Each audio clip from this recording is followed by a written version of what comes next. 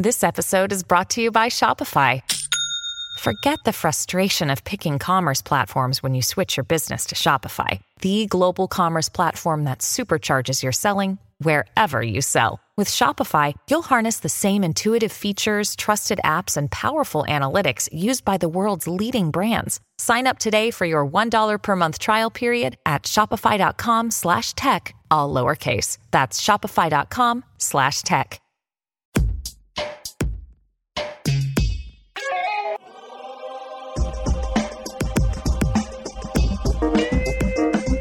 Welcome to the Drill Down. We've got business stories behind stocks on the move. I'm Corey Johnson, and this is episode number 176. Well, just ahead, Spotify explains how its podcasting business is oh so different than its streaming music business. And a sneaky, smart insight into the future of tech with a look at electronics test maker Teradyne. And we'll introduce you to one of the leaders in the booming social customer service software market. Yeah, that's a thing. All those messages you get in all those places, managed by a company called Sprinklr. We've got the CEO, Ragy Thomas's fascinating conversation. But first, it's sponsor time. The Drill Down is brought to you by Era. Never miss another critical event or insight ever. With Era, customize your company watch list and track key events, mentions, filings, and more, all within an easy-to-use, customizable interface.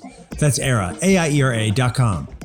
And spread the word about the Drill Down podcast. Tell a friend, tell a neighbor, make your kids listen, subscribe to us, click the follow button, and maybe leave a review on iTunes telling the rest of the world why you like the Drill Down. And the Drill Down is brought to you by Braintrust, a global talent network that matches highly skilled technical freelancers with the world's most reputable brands.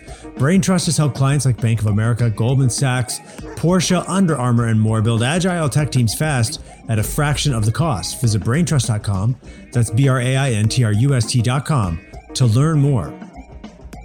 I'm Corey Johnson. Welcome to the Drill Down. We explain the business stories behind stocks on the move, and joining me to help me do that is executive producer Isaac Webster. Isaac. Hey, Corey. Corey, what stocks are you drilling down on today?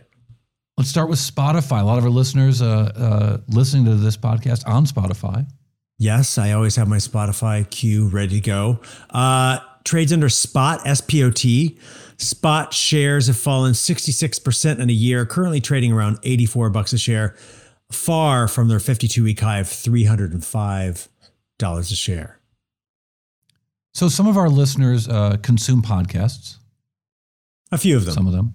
And some of them are interested in business. A few. Yeah, maybe. So for those of you out there listening to who listen to podcasts and are interested in business, what an interesting conversation with Daniel Ek, the CEO of Spotify, talking about the podcasting business. Spotify has been spent a lot of money acquiring podcasts and podcast creation companies, as well as companies that deliver advertising in podcasts and monitor the growth or lack thereof in podcasts. They've put a lot of investment into this business, and yet they did a really big restructuring and an expensive restructuring. They didn't give a lot of details about what was working and what wasn't working. But when asked about this on their most recent quarterly conference call, Daniel Ek, the CEO, who's a person I find really thoughtful. I met him a million years ago, and when this company was just starting, and Spotify obviously has become a dominant business in the world of streaming music, which wasn't a thing when they launched it, obviously, at least nothing like this. The podcast business is really different for them, and they look at how that business works so differently from their music business, and this restructuring they think is going to unleash some more value and more profits, even though this restructuring is costing them a little bit of money in the short term. They're very bullish in the long term. Here is CEO Daniel Ek. If you really separate it out from the business standpoint, you can really think about it as two major parts of the business at the present moment, with more being developed with audiobooks, etc.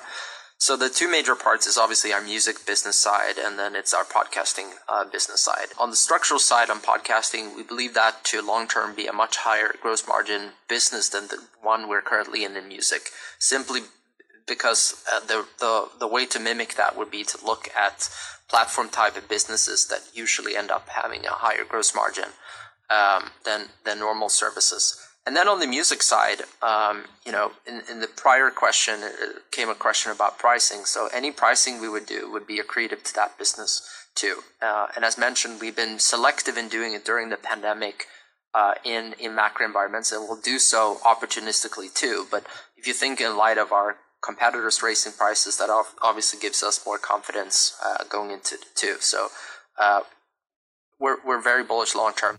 So acknowledging what we're hearing from so many companies about a pullback in advertising, acknowledging that there's a macro environment that is making business a little more difficult as we come out of the pandemic, but also seeing that the podcasting business could be much higher margin than the music business just because the costs are so much lower and they think they've got the customer traction. And of course, as they've told us in the past, the podcast listeners on the free Spotify site are more likely to convert to paid subscribers than the music listeners on the free site. I find that very interesting, but I'm also not completely surprised. I mean, anyone that uses Spotify, such as myself, it's hard to go to a different platform because Spotify is so easy, so intuitive. The user experience is so rich. Well, in podcast listeners all right are there. just better people than the rest of the people in the world. There's two I kinds would of love people, to think that. losers and podcast listeners. And if you're a loser, you are making yourself a better person just by listening to a podcast, regardless of which podcast, although some. All right, let's take cold showers. Corey, what is your next drill down? I want to look at Teradyne. Teradyne. Now, I did not know this company before today. Teradyne trades under TER, and shares have risen almost 12% over the past 5 days. But if you look at a 12-month chart, not so pretty. They've tumbled 27% in a year. But a good spike over the past 5 days. Yeah, this is a big company. I mean, it's a $12 billion market cap company. Yeah. Based in, have you been to North Reading, Massachusetts? I have not. Well, I have. Wow, that's fascinating. Last time I was there, you know what I was doing? I don't. I was visiting Teradyne. That was a pretty big clue already. We're talking about Teradyne. I was visiting Teradyne. I was, and I got visiting with investor relations. I think the CFO. I had a meeting with the CFO, and I was just kind of kicking the tires to see if this was a stock. This is my hedge fund days, and whenever I go to a town, I try to see I try to find companies that are ignored by other investors and see if there's an opportunity, long or short. And I went in there, and the prevailing notion at that time was that they were facing some really difficult times. These guys do semiconductor test equipment. They also test robots, and they test other industrial things. But fundamentally, they've got these big machines that are often the size of a room or sometimes smaller that can test the semiconductors as they come out of a factory, or even test wafers and so on. It's an important part of semiconductor production, and that's something that's often ignored, I think. Well, their client list is a who's who. Yeah, Samsung, Qualcomm, Intel, they're all IBM, Texas Instruments, you name it. And so, and they all kinds of chips, whether from really complicated chips like those from Intel or Qualcomm, or some kind of simpler chips like those from Analog Devices. And so these guys really have a good overview of what's happening in the semiconductor business and what's happening in tech. That time that I visited these guys, there was a perception that they were about to enter a tough period. The stock was down quite a bit. And as I walked through the, through the factory, and I got the little tour from I can't remember if it was an investor relations person or not. I was like, where are these machines going? And these are going to Sony. And for what? What is Sony doing? And so, the PlayStation. We're testing all the chips for the new PlayStation. What year was this? What year was this tour took place? 2006, maybe 2005. Oh, so it's not like 1970. No, the stock was probably, exactly. Someday Sony will have a PlayStation in the future, in space, when we all take the tram to work. And then we'll have Twitter. No, this is probably 2005, and this wasn't baked in, and it wasn't like he was revealing. Well, he didn't think he was revealing some great big secret. But I went out and did the homework, and I'm like, hey, nobody else knows they've got this Sony customer, I think. It didn't ultimately prove to be a huge return on investment, but I think the stock went from like 13 to 17 or 18. It was, not nothing. No, that's not nothing. 30% move. Yeah. In any case, it has always had me, Teradyne always has a fond place in my heart there in industrial Massachusetts, not a place you would expect to find a top-notch semiconductor test equipment company. So it was interesting to listen to their conference call because, we have this moment in our economy. We don't know where things are going. We don't know where tech is going. We don't know if a lot more PCs will be sold in the next, call it 18 months. We don't know if a lot of mobile devices will be sold. And if the slowdown in mobile that happened this year and the slowdown in PCs that seems to be happening now, if it's going to continue. But you know who knows is Teradyne, because the orders they are getting now are for things that they will produce over the next 6 to 18 months. So their customers are saying not where things are now, but where things are going to be. And what they're seeing is there are a lot of orders coming. And things are slowing down in Europe, but they're getting a lot of orders elsewhere, particularly in the mobile business, which seems to be picking up more long-term, and maybe less so in the PC business. So I thought it was interesting to compare the comments from the president of the company, Greg Smith, and then the CEO, Mark Jaglia. Let me start with Greg Smith talking about what the backlogs look like and who wants more stuff. What we see with our partners is that they actually are maintaining very high project backlogs, and they're trying to work through those projects and add to their capacity at the same time so that they're able to support a higher level of business. So we haven't seen a pullback in regions other than Europe. It's much more a capacity constraint in our traditional distributor channel. Okay, so the only pullback he's seeing in Europe, is that conservative? Is that optimistic? On the same call, here's what CEO Mark Jaglia had to say. Well, I don't think we're being conservative or optimistic in terms of beyond Q1. We just don't have visibility. And so we could be speculative, maybe, but it's just being a little bit prudent of what we know versus what we speculate. And I think the days of inventory in the semiconductor supply chain suggest there's just digestion needed. And that should be something that's already starting and perhaps works its way through by next summer in many of these markets. But the bottom line is we don't know, and so we don't want to go out too far on a speculation. So there you have it from the horse's mouth. They don't really know. They don't want to speculate too much. They want to fill the orders they've got. They can see that things are easing up a little bit in the semiconductor business, but that maybe down the road things might not be so bad. I think it's interesting that you see this kind of thing at a time, this kind of time in the economy where people are pulling back for concerns that fears others might pull back, even though no one's actually pulling back because their business is slowing down, but it could cause a slowdown all in it by itself. We've been hearing that a lot over the past couple of months from our guests. That and the soundbite and the stories we tell, it's like, well, yes, there's uncertainty, but we have orders. We've got customers. People are willing to pay. It's interesting. And I think it also suggests that even if there is a recession, it may be like the most recent recessions, which have been pretty quick, not the long drawn out. We could only hope if there is a recession at all that it won't be so bad if we're not in one already, because no one's really seeing massive pullbacks. It's just in businesses like advertising and things where people pull back spending for concern of a pullback. Right.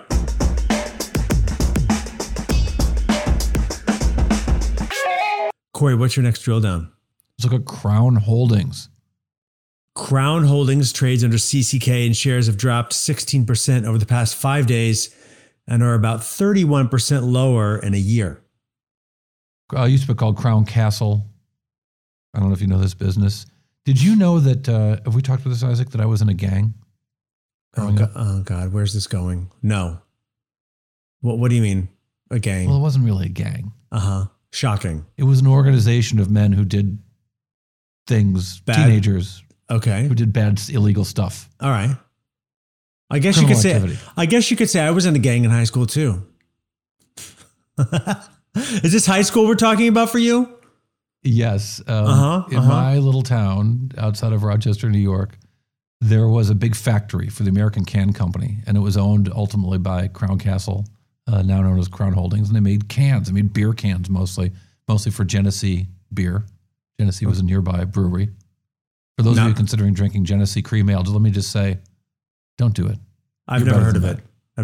It's gnarly. Much love for the people of upstate New York and the suffering they've gone through with the Genesee cream ale.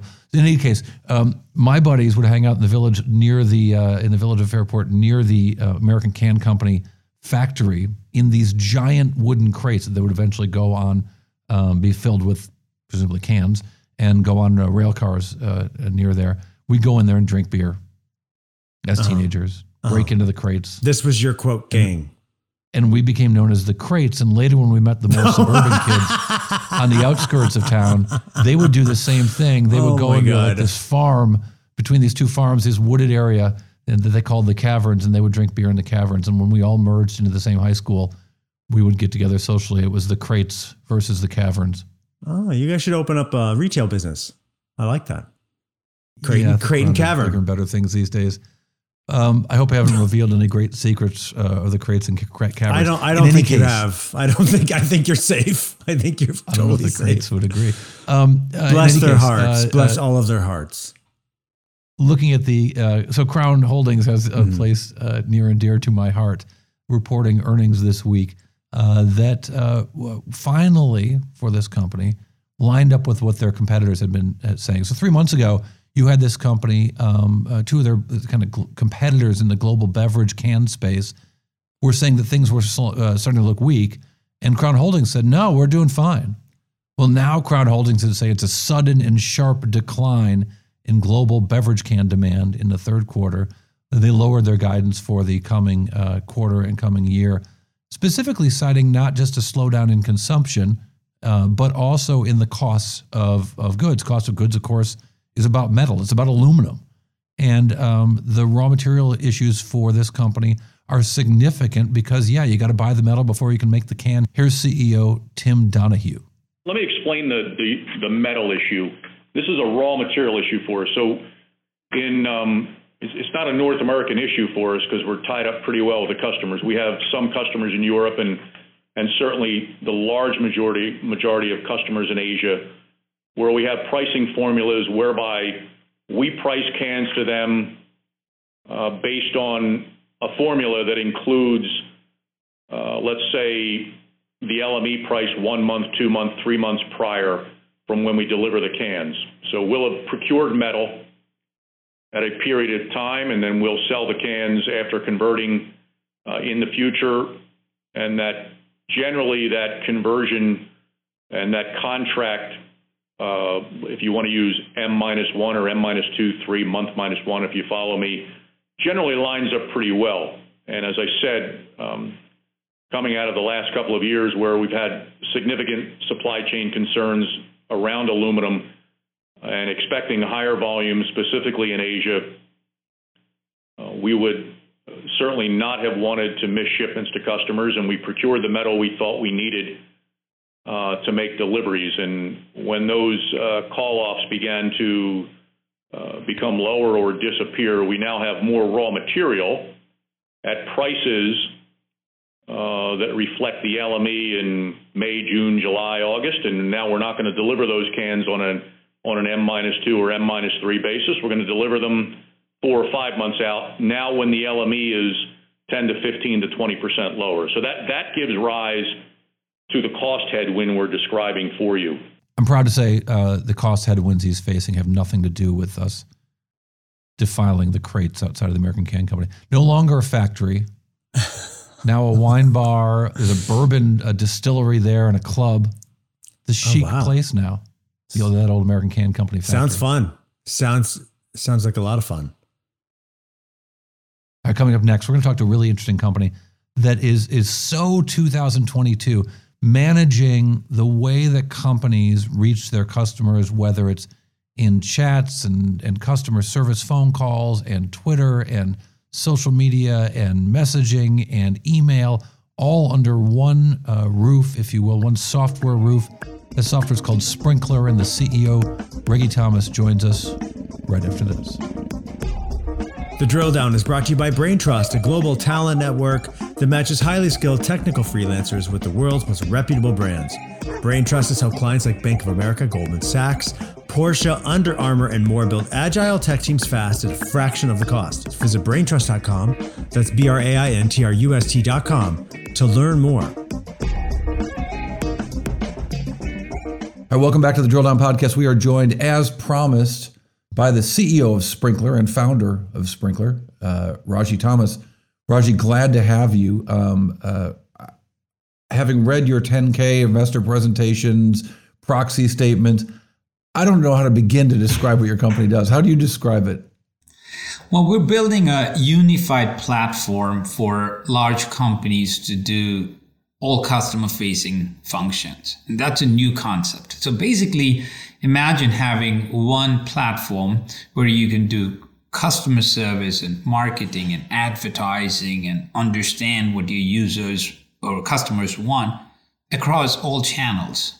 And that's really the channels vision such as everything from social media channels, messaging channels, and right now we've email, text, and we've just added voice to our customer service suite. So truly omni-channel. Is this about customer service principally, or is it about reaching out to new customers or potential customers and marketing? Both.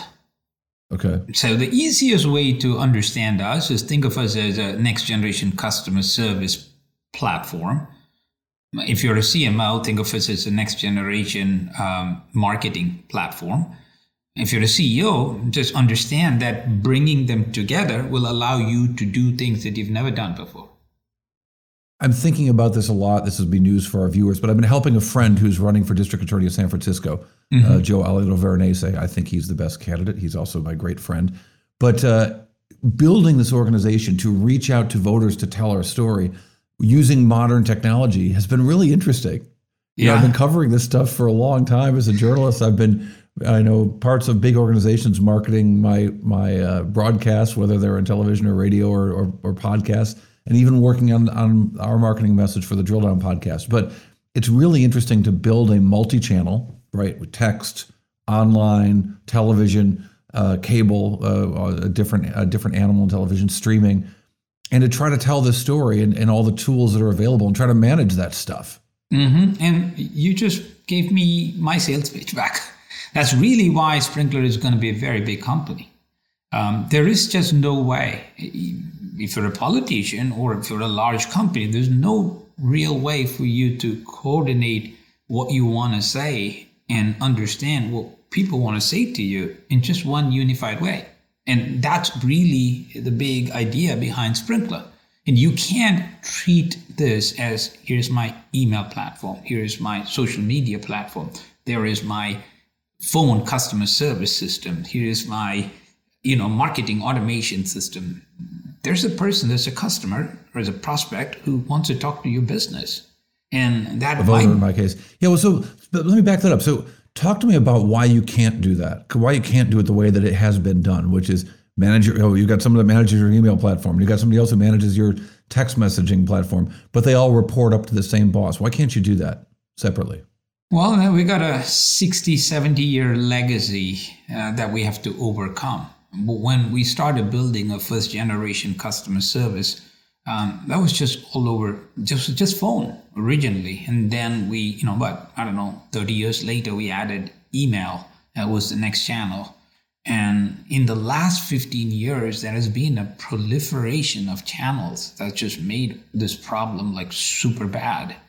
And to the point that you need a solution. And we started out being the solution for all the modern channels and just added the legacy channels onto it.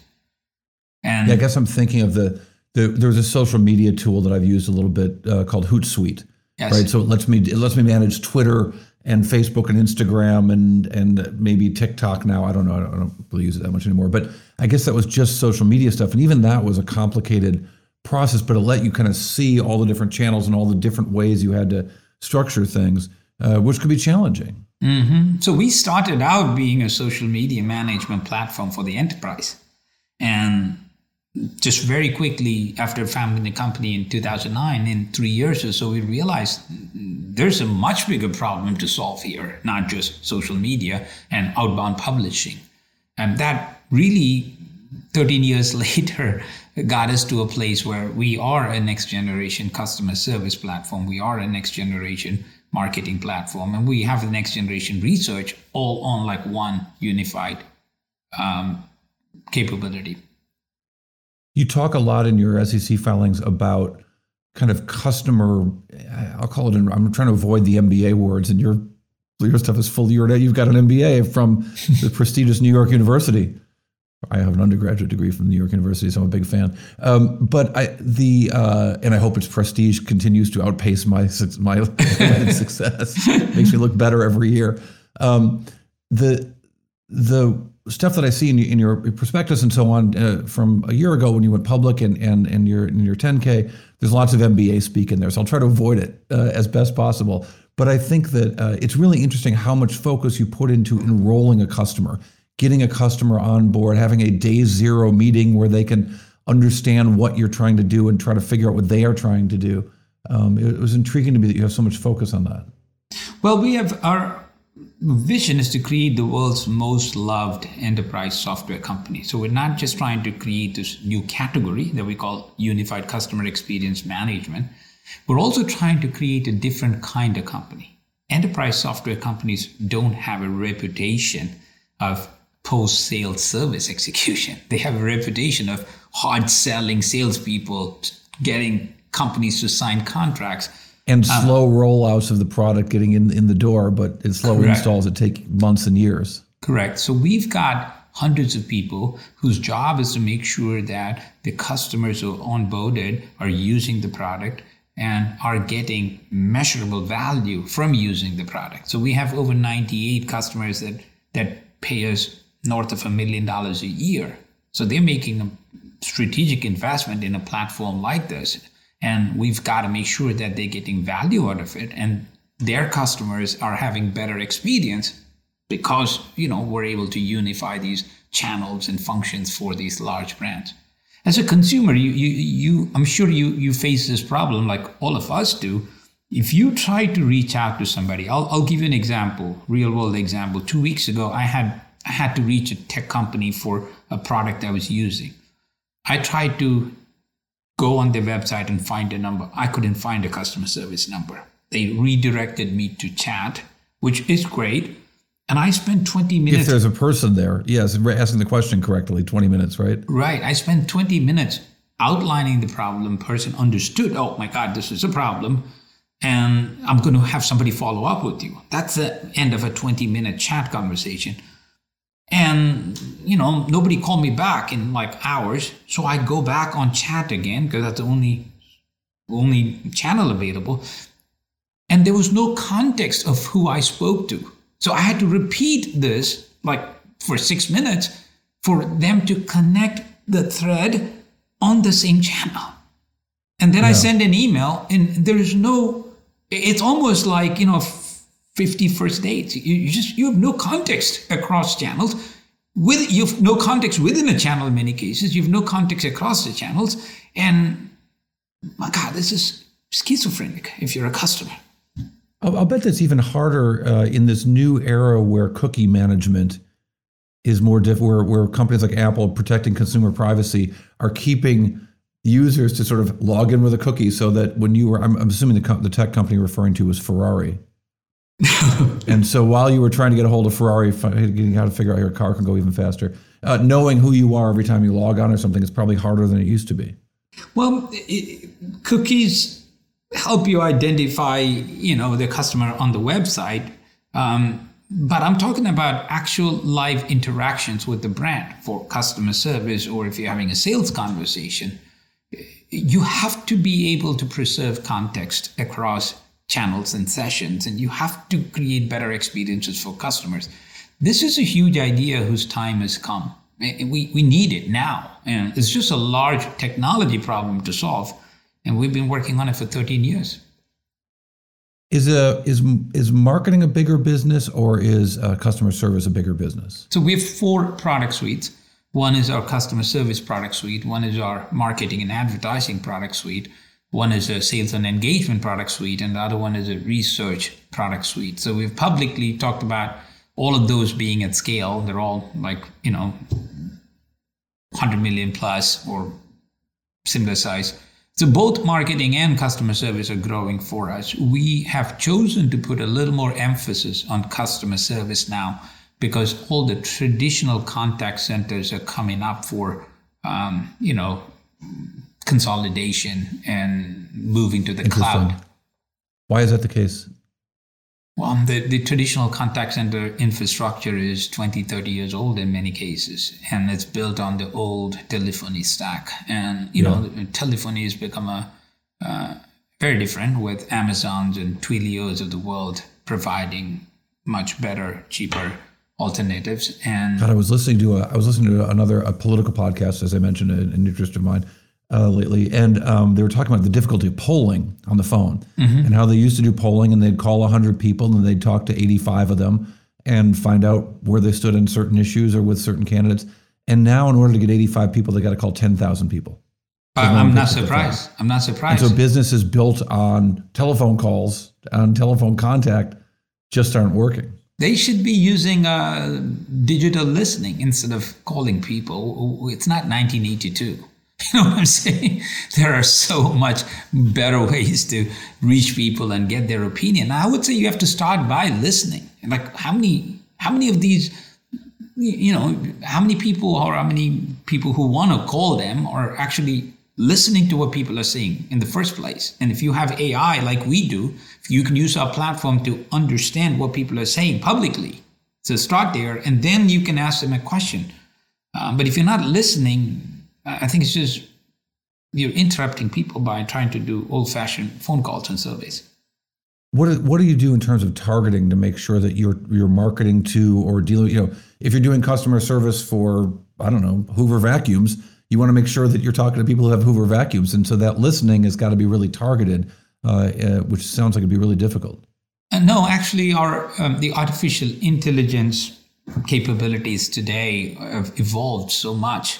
So we literally bring in every piece of legally available external data. That's the Twitter fire hose, blogs, forums, ratings, reviews, anything that's public and you have access to.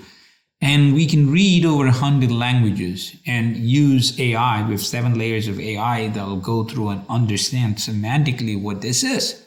So if you leave a review and say, hey, I actually love this Samsung phone, but I think it's too expensive compared to a Google Pixel, which has got better camera, we can break it down by product and feature and then come back and just help Samsung and Google help understand what do people like, what do people don't like, and what are they comparing each attribute to, and what other competitors you should be concerned about. It's fascinating business. Do you find it's difficult to...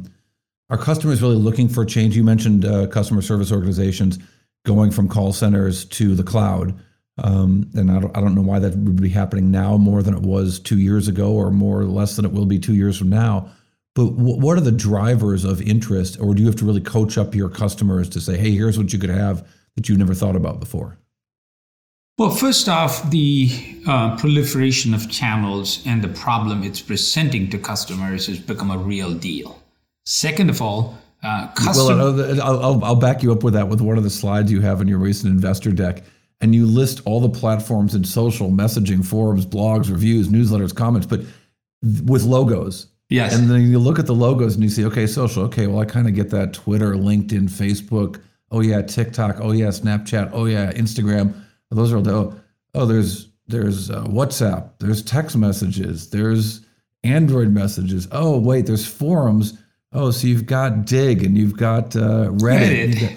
Oh, wait, then the blogs, all the Wix blogs and all then reviews with Amazon and CNET. And then you start to think about it, MailChimp and all the newsletter possible. And then all of a sudden, what a mess. And it's actually worse. You think about it being a global company. In China, it's all WeChat. If you're in Japan, there's Line, there's VK, there's, it's a huge problem. The second thing that makes it kind of very, very urgent for businesses to tackle this is your customer now has a voice. Do you, Corey, buy anything without checking out a review? When it's expensive, you always check a review before buying something. People decide not to go to a restaurant after reading a review. I was going to go back to our Ferrari example, but yes, continue. So the point is, this is now beginning to have a real impact on sales and marketing and branding. Your brand is not what you say it is anymore. 20 years ago, you would run an ad and that became your brand. And today, if your brand doesn't reflect what you want it to be or what you say it is going to be, people call you out. and other people listen to it, and your company collapses. What a fascinating business. What a fascinating time for your business. You guys have been growing, I think, 27% year over year on the top line? Yeah, we just posted 29% subscription growth, which is our technology platform growth. And we're growing at a really good clip. And you're looking at acquisitions, but it's really mostly organic growth. It's been largely organic growth. We've done 13 acquisitions, but they were all tuck-in and small. And the big idea here is to have one unified platform. So it's very important that we have everything baked into a clean architecture from the ground up. Fascinating company, fascinating conversation. Ragy Thomas, the CEO of Sprinklr. Thanks for your time. We appreciate it. Thank you very much. Talk to you soon. All right, coming up next on the Drill Down podcast, we're going to have the bite, that one number that tells us a whole lot about Sprinklr. The Drill Down is brought to you by Era. With Era, give yourself an information advantage connected directly to earnings calls and other investor events with live transcription and event intelligence. That's Era, AIERA.com. And you can listen to the Drill Down on your smart speaker by saying, hey, smart speaker. Or, fill in the blank. I don't want to get my smart speaker all excited by saying its name, but you know her name. You can say, hey, smart speaker, play the Drill Down podcast. And you'll pick up right where you left off the last show. And let us know what companies you think we should be drilling down on. Talk to us on Twitter and Instagram by following @DrillDownPod and connect with us directly at our website, bizpod.net.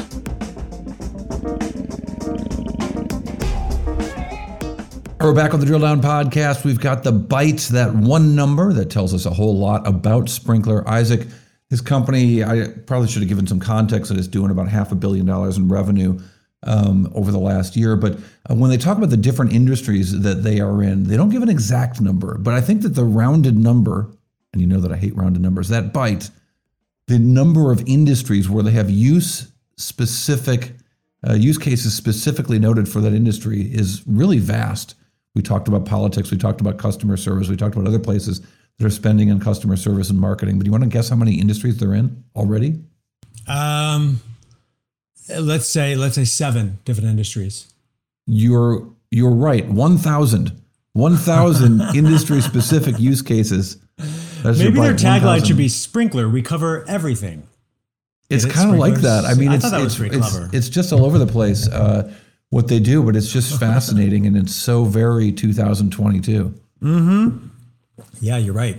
Growth slowed down a little bit in the last quarter, but generally, he said 29%. They've been growing at a little better than a 30% clip the last year or so, which is a lot given about, as I said, over $500 million in revenues on a trailing basis. So interesting company, lots of growth, and a fascinating conversation. It's very right for this era. All right, coming up next on the Drill Down Podcast, we're going to have another show for you next week, but we appreciate your time this week. Isaac Webster is our executive producer. I'm Corey Johnson. Ben Wilson has stitched this thing together in an extraordinary fashion. As an editor, we're grateful for that too. The Drill Down's a production of the Business Podcast Network.